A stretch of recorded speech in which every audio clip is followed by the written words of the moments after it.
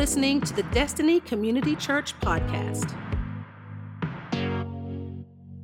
If you want, we could just go ahead and open it up to 1 Samuel chapter 15. And we're going to kind of dive into this in just a little bit. But before we do, will you join in praying with me? Heavenly Father, Lord Jesus, we just want to dedicate this next few moments, Lord Jesus, of the opening of your word, Lord. And God, we freely invite the Holy Spirit to come in to speak to us, Lord Jesus, to guide us through your word. Lord, allow us to hear your voice as you speak. And it's in Jesus' name we pray. And everyone says, amen, amen. Well, this Christmas season, we got to enjoy something that we normally don't get to enjoy at our household. We got to actually stay home for Christmas, and we didn't have to leave the next day or anything like that. We just was able to spend and enjoy our time at home. I know that's not necessarily even the norm for our house, and it's not really the norm for a lot of you guys. But I just want to brag that I got to do that and you didn't. And so I feel bad for you. You should do that. Enjoy your time with your family at your own house. Make them come to your house and enjoy that. It's so much better. But no, we got to enjoy Christmas at home, and without all the traveling, we actually had a little bit more time to enjoy some of the things that we actually bought our kids this year. And one of those was a board game. It was a Scooby-Doo Clue. And it's for ages 8+, so I'm in the plus range, so I'm able to enjoy that as well.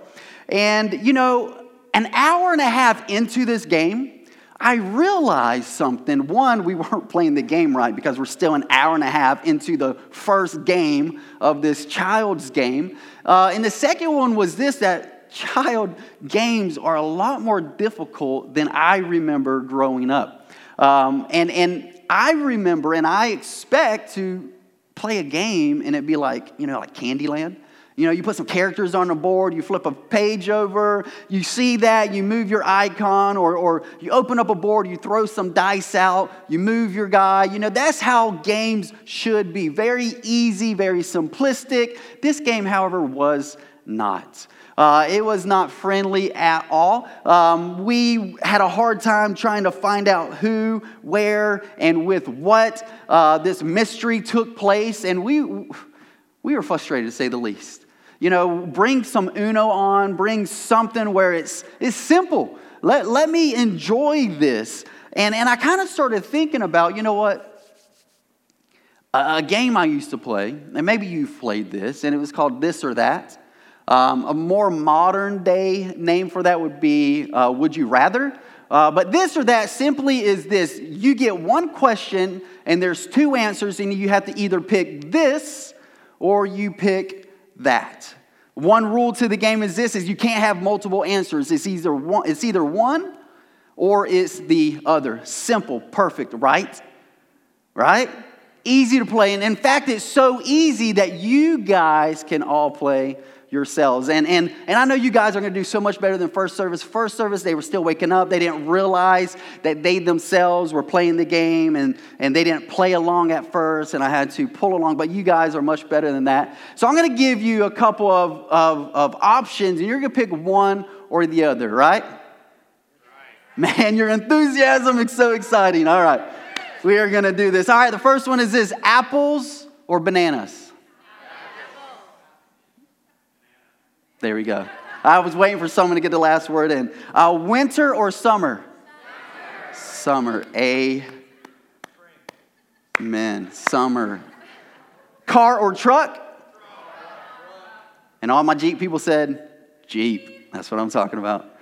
City or country? All right. Man, y'all are like pretty much hand in hand with them, but these are the ones that matter. Coffee or tea? Tea. Tea. Sweet tea nonetheless. Tea. And this one will determine your salvation in heaven. Cat or dog?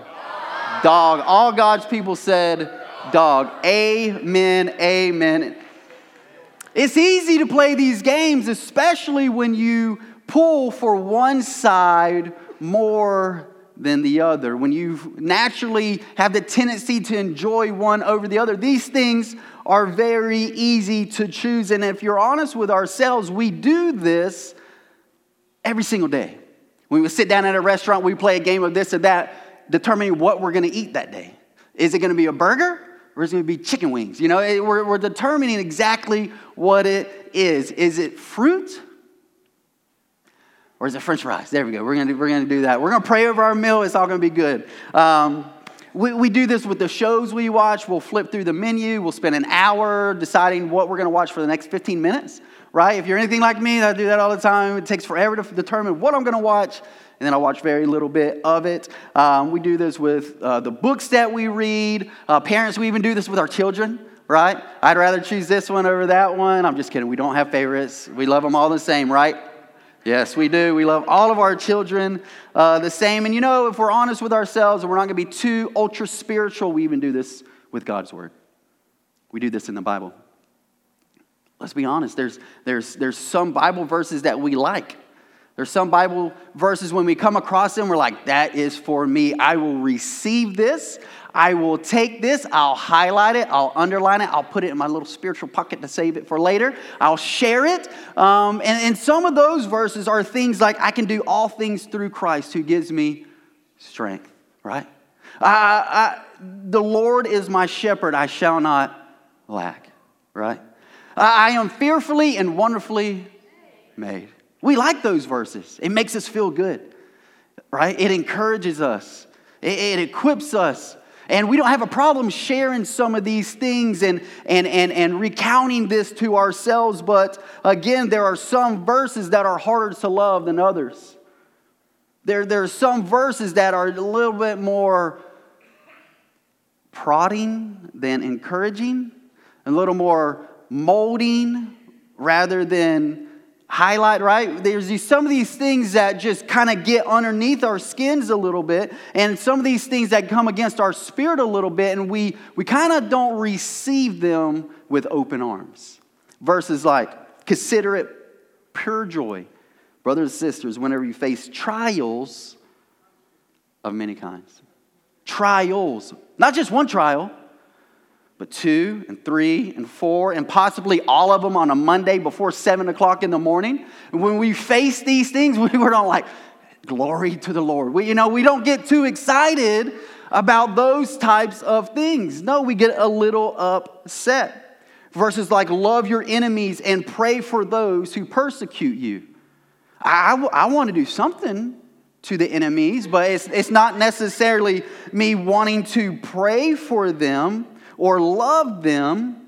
What about this when it says, do good to those who hate you and bless those who curse you? Well, I want to bless those who curse me in a different way, right? I'm not necessarily wanting to throw Lord's blessing upon them. I'll throw these blessings upon them, but I'm not necessarily wanting to throw God's bountiful blessings upon them. When we read scriptures like this, we get in our spirit, we kind of get a little defensive. We kind of turn we would never publicly admit or announce this, but I am. We kind of turn our back to God a little bit on these things. We're like, no, God, I'll take these things, but you can keep these. And if we're honest with ourselves, a lot of times we ask God, why did you even put these things in the Bible? It would be so much easier if I didn't have to do these things. God, our relationship would be so much better if you didn't put this in the Bible. And understand, God didn't just put these things in the Bible in His Word for us to have to fumble through life and trip over these things. No, He put them in there so that, one, Jesus could be the example for these things. Jesus knew what it was to love His enemies. He knew what it was to pray over His enemies. He knew what it was to have joy while facing many trials. And if Jesus is our example, then we ourselves are to take on that example and walk through these things ourselves. And it's usually, and this is how it works for me, it's usually in the midst of my little self-pity party of, God, why do I have to do all these things? God, why do I have to pray over my enemies? God, why do you want me to give love to these individuals? Did you not hear what they said about me? Did you not see what they've done to me or the people that I've loved? Why do you want me to be nice to them when they haven't been nice to me? And in the midst of that self-pity party, it's usually during that time God sends this or that question into my spirit. And is it going to be obedience or disobedience? Am I going to choose to serve God today, or am I going to choose to serve myself today? It's one or the other. And when truthfully, if we think of the word obedience, that's not a word that we necessarily like a lot. Women, do you like it if your husband looks at you and is like, women obey? We do not. We don't. And that word obedience is kind of like one of these words we just kind of, sweep underneath the rug. We're not going to use that. We're going to put it on a list of words we're not going to use anymore, right? We're not going to use that word. It's not acceptable. It's demeaning. Because when we think of those things, we think, I'm going to miss out on something that I could benefit from. Or I'm going to have to give up something that I naturally would want for me to become obedient to somebody else. But God has called us all to be obedient to one another and be obedient to Christ.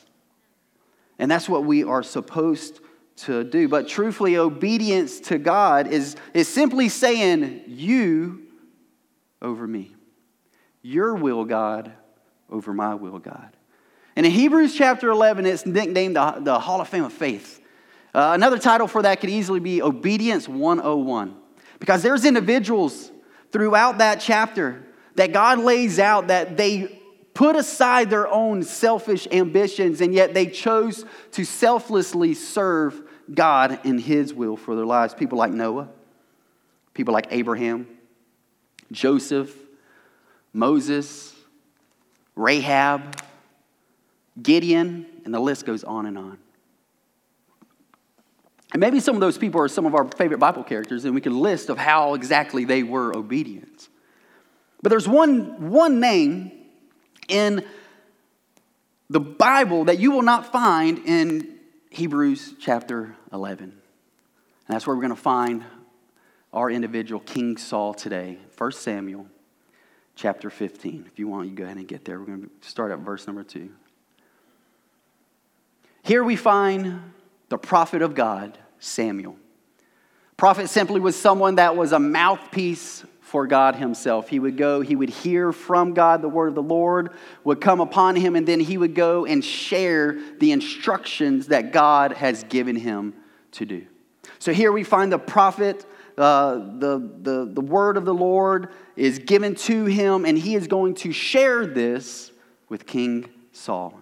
Verse number 2, it says this, and this is what the Lord Almighty says, I will punish the Amalekites for what they have did in Israel when they waylaid them on their way out of Egypt. So a little side note. So as the Israelites are being freed from captivity in Egypt, the Amalekites waged war, came up against them while they were kind of fleeing Egypt, wandering through the desert a little bit. And these group of people came up against God's people. They weren't provoked, they just came up against them. And if you read in your Bibles, this account is where Moses had to stand and raise his hands. And as long as his hands were raised, what was taking place? Victory. They were winning. But when Moses' arms would get heavy and they would start to fall, what took place? Defeat. They would start to lose. And so this is the account of this story. These are the people that have come up against Moses and the Israelites, and God is saying, now is the time that I will take care of these people. Verse number 3, it says, now go and attack the Amalekites and totally destroy all that belongs to them. Do not spare them. Put to death the men, the women, the children, the infants, the cattle, the sheep, the camels, and the donkeys. So Saul summoned the men and mustered them up in Telahim, 200,000 foot soldiers and 10,000 from Judea. Saul went to the city of Amalek and set an ambush there in the ravine. So, let's get the picture. The prophet of God came, gave clear instructions to go and basically do away with the Amalekites, and not only do away with all the Amalekites, but they're also to do away with all the what? Possessions. Everything that they have. Don't keep any of it. Don't hoard any of it. Don't take pictures of any of it. don't even covet those. Don't do anything. Destroy it. And so that's the command. That's the instructions that King Saul has. So basically, he's doing good so far. He's put an army together, and now he's just on the cusp of going into this battle with them. Let's pick it up, verse number 7. It says, Then Saul attacked the Amalekites on the way to Havilah, to the shore near the eastern border of Egypt. They took Agag, king of the Amalekites, alive, and his people he totally destroyed with the sword. But, look at your neighbor and say, but. You might as well look at him and say, uh-oh. Because it's not good. Verse number 9, it says, But Saul and the army spared Agag and and the best of the sheep and cattle and the fat calves and the lambs, everything that was good. These they were unwilling to destroy completely, but everything that was despised and weak, they totally destroyed. In the words of the astronauts of Apollo 13, Houston, we have a problem, right? The wheels are starting to come off the track. They're like my golf game. They're off course. It is not good. They've wandered away from the true instructions that God has for them. Saul, he was doing good at first. He started off right, but then what did he do? He allowed a king to live, and he allowed some possessions to be kept.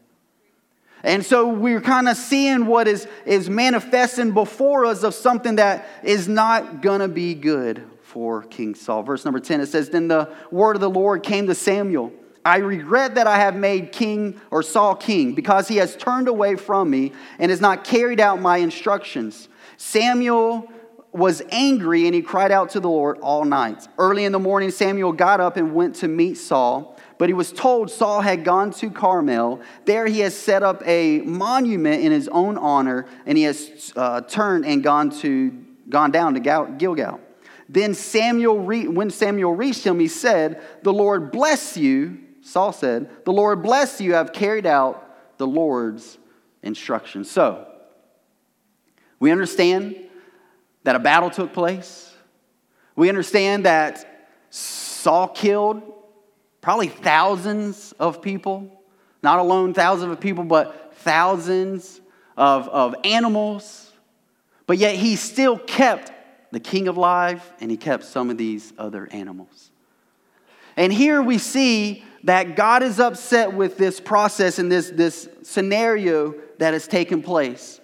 And so he sends the prophet to go and rebuke the king, and the king sits there, and when he sees Samuel coming in, the king is what? Excited. He's not scared. He's not worried about anything. He's truly excited to see the prophet coming. This is the prophet that gave me clear instructions to go and do what I've done. I'm so excited to show him everything that I've done. I'm so excited to tell him, look, I have done.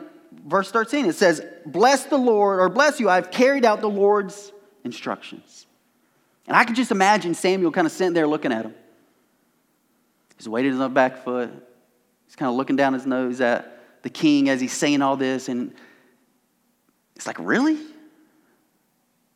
Like really? Seriously? You did everything that was instructed for you to do? Parents, it's kind of like this. If you've told your children once to clean their room, you've told them a million times, right? And maybe your children are like mine. You tell them to go clean their room, and then you go check on them in 2 hours because you haven't heard from them. And you're like, man, they have been diligently working. Man, they have been so hard at following the instructions that I've given them. And I go into the room, and they're sprawled out on their bed. They're on their phone scrolling through. And I'm looking around. There's underwear on the ceiling fan. There's clothes all over the floor. The trash is overflowing. Not literally. I'm just trying to draw a picture here. The room is still a mess. And I look at them, and I'm like, what are you doing? Did I not tell you to clean your room? And then they have the nerve, the gall, to look me in the eye and say, Father, look at all thou hast done. I have fulfilled your instructions. Meanwhile, there's a mess everywhere, and I'm like, what are you talking about? You didn't do what I told you to do. We're like, oh, but look at my dresser. It is spotless. And then when I high five, I'm like, no, get out of here. Right? Is it just me? This is kind of the scenario that I see taking place. They want to show you what they had done, not necessarily everything that you told them to do. King Saul was so excited to show him what he had done, not even realize that he hasn't fulfilled all the instructions to him.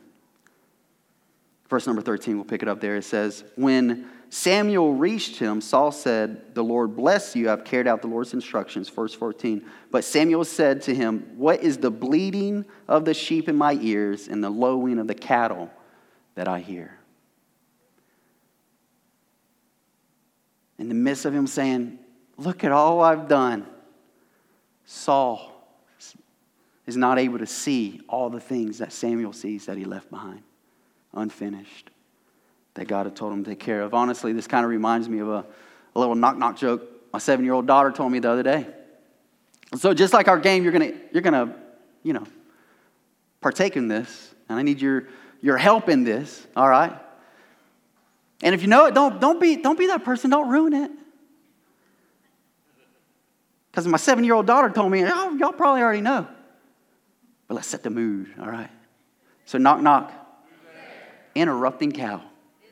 Moo. That's the scenario that I see taking place here. And you're like, this is the guy that is up here preaching? Yes. This is what the Lord created, and this is what you're getting, all right? And so this is how my mind works. I read the scriptures, and this is what lays out before me, right? And so I'm reading the scriptures, and I can't get out this knock-knock joke in my mind because, honestly, this scenario is so sad, but it's so comical at the same time. All I can imagine is Saul being like, look at all I've done. I fulfilled God's instructions. And then the prophet is looking at him and he's like, what are you talking about? In the midst of him saying this, the sheep are baaing and the cows are mooing. This is exactly what is taking place here. And Saul, I think it's before there was a rooster crowing for Peter, it was a cow mooing for King Saul. I think he realized the error of his ways, because then we look at verse 15 and kind of something shifts here. It says, Saul answered them, the soldiers brought them from the Amalekites. It wasn't me, it was the soldiers. Yeah, Samuel, that's what happened. The soldiers are looking at him like, you named him Billy. I'm just kidding. Get it? Billy, go. Okay, keep going. And so he's looking at him. He says, it was the Amalekites that they spared the best of the sheep and the cattle to sacrifice to the Lord your God. But we totally destroyed everything else, right? God, we may have left some of the cattle and the sheep and whatnot around, but we destroyed everything else, right, guys? And all I imagine is like soldiers pushing piles of gold underneath their tents or something like that. It'd be like Saul's got a ring that he found on the ground that he liked, and he's like hiding it behind his back. This is what I imagine this is taking place. It's like, but we totally destroyed everything else.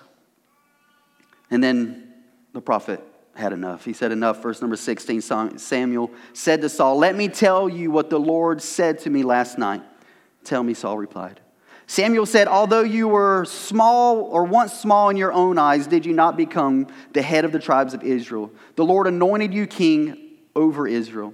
And he sent you on a mission saying, go and completely destroy those wicked people, the Amalekites. Wage war against them until you have wiped them out. Why did you not obey the Lord? Why did you pounce on the plunder and do evil in the eyes of the Lord?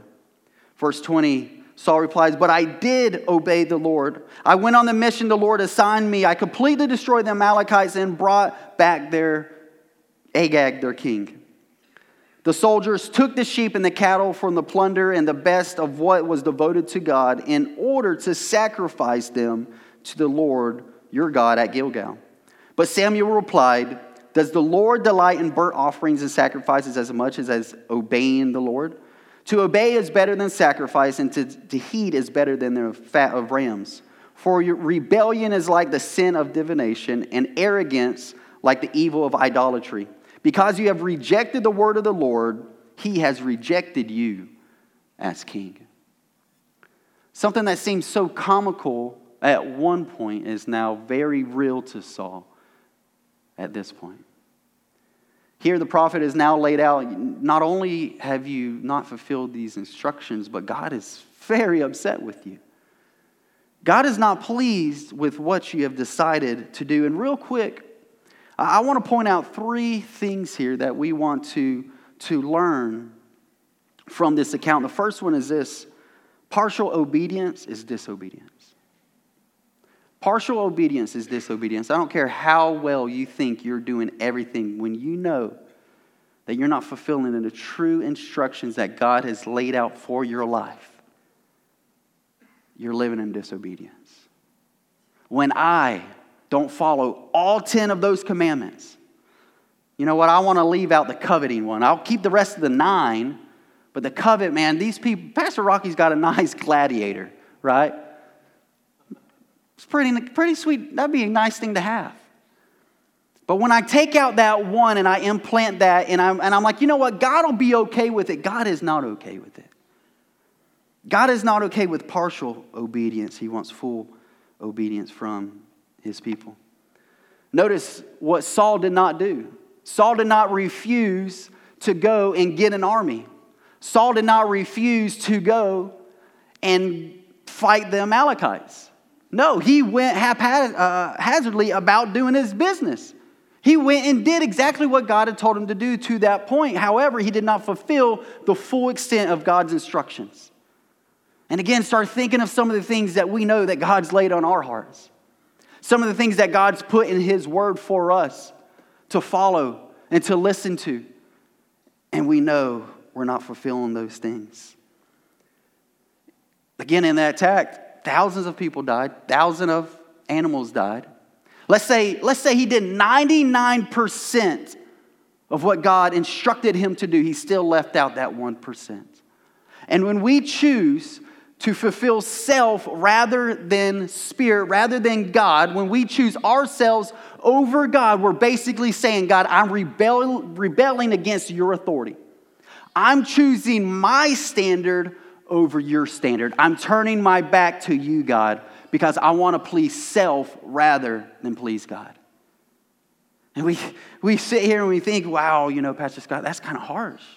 Aren't you being a little hard on Saul?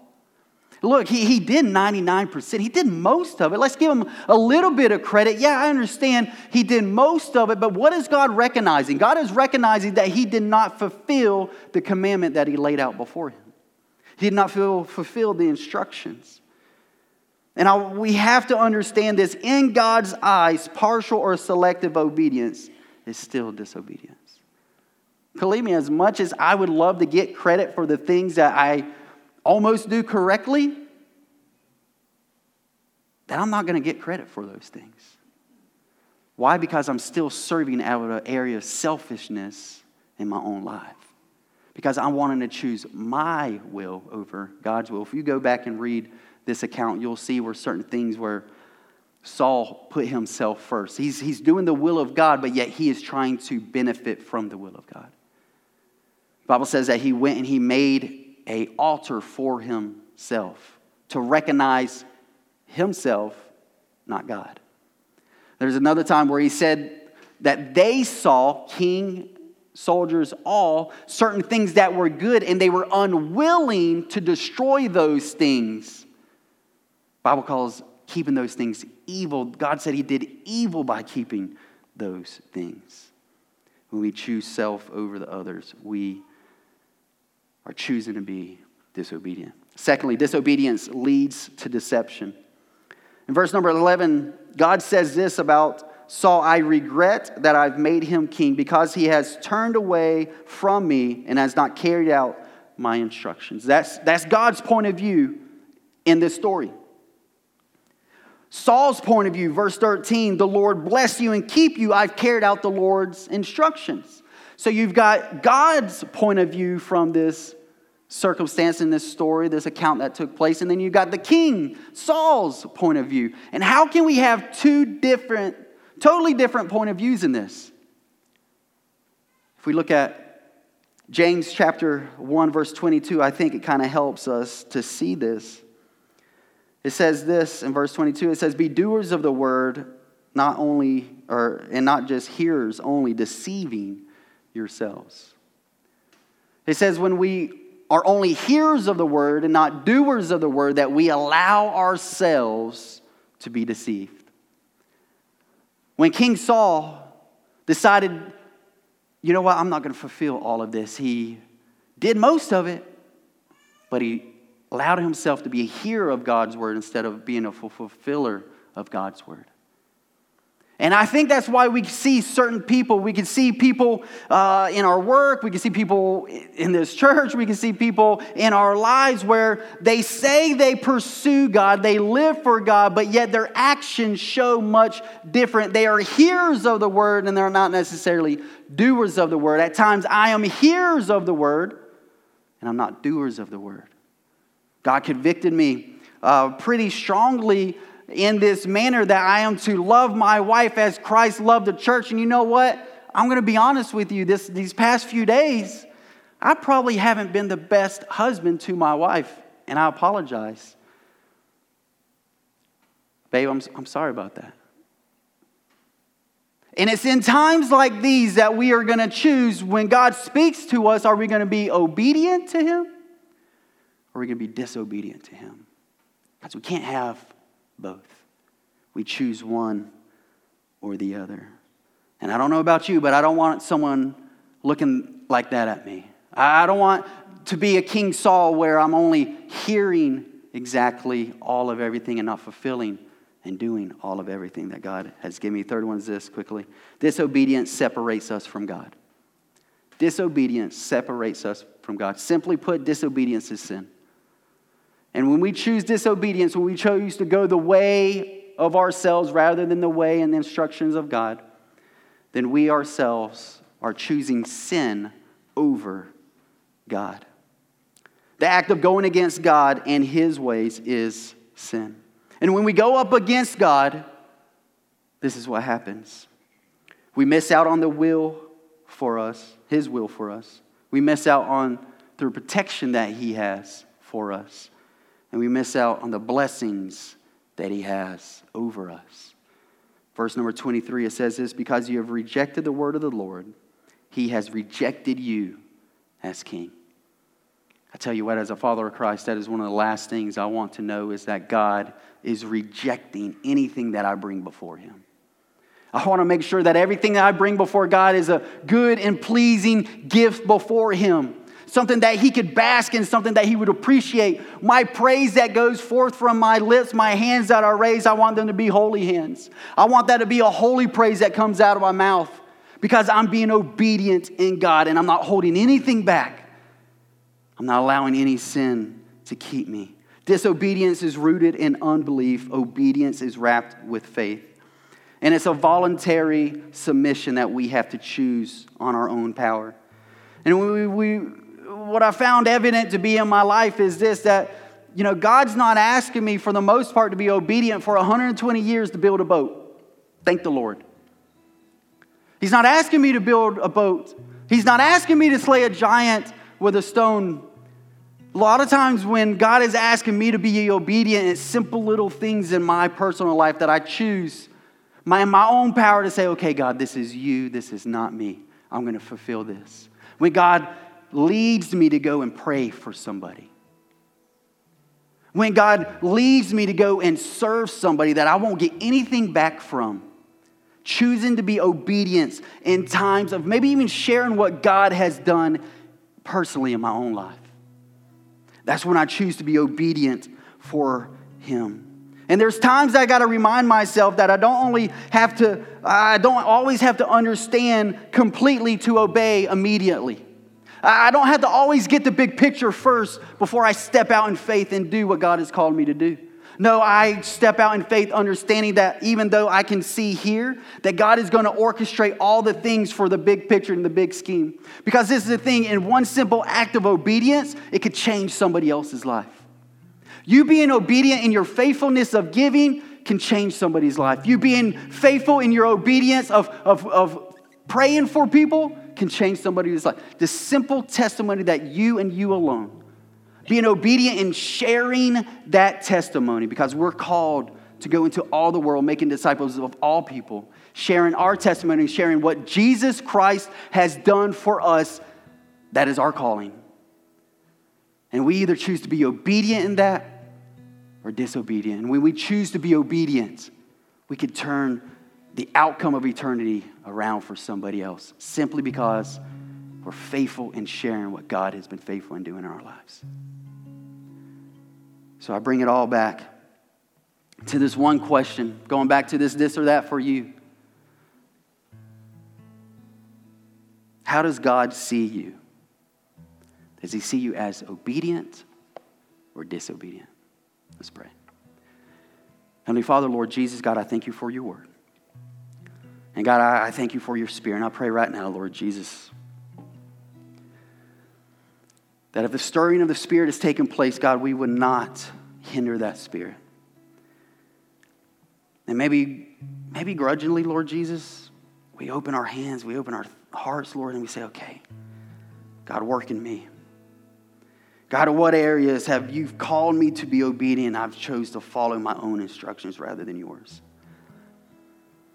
And God, I pray right now in this whole house, Lord Jesus, online as well, that you would start moving and bringing things to our attention so that, Lord Jesus, we're able to in return give these things over to them and make the vow of being obedient to you and what you've called us to do in our lives.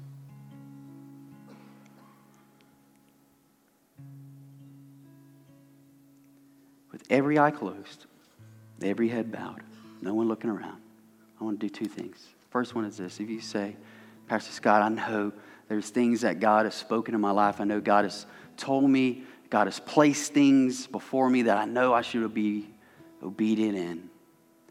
But yeah, I'm having a hard time choosing spirit over flesh. But yet today, I want to please God.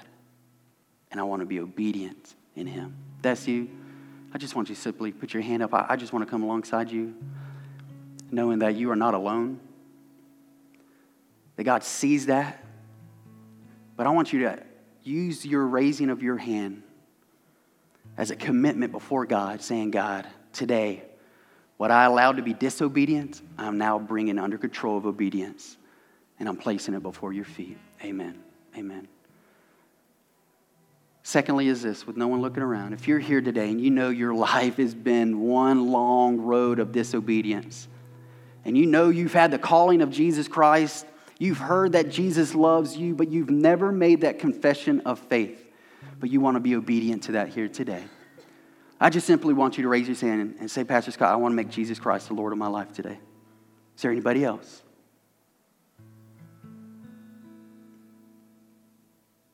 Amen. Amen. If you will, I want you to look at me. There was 3 hands raised. They say, I want to make Jesus Christ the Lord of my life today. I want to be obedient in that. And so I want to say a little prayer. I just want to be obedient to God. I just want to say a little prayer, and I'm not going to isolate you or bring you attention to you. So when I say these words, I just want everybody to repeat after me. But I want you, if you raise your hands, I want you to make these words, my words, your words, between you and God. Repeat after me. Say, Dear Lord, I'm a sinner, and I need a Savior. Today I commit myself to your forgiving love. In Jesus' name, amen. Love you. Thank you.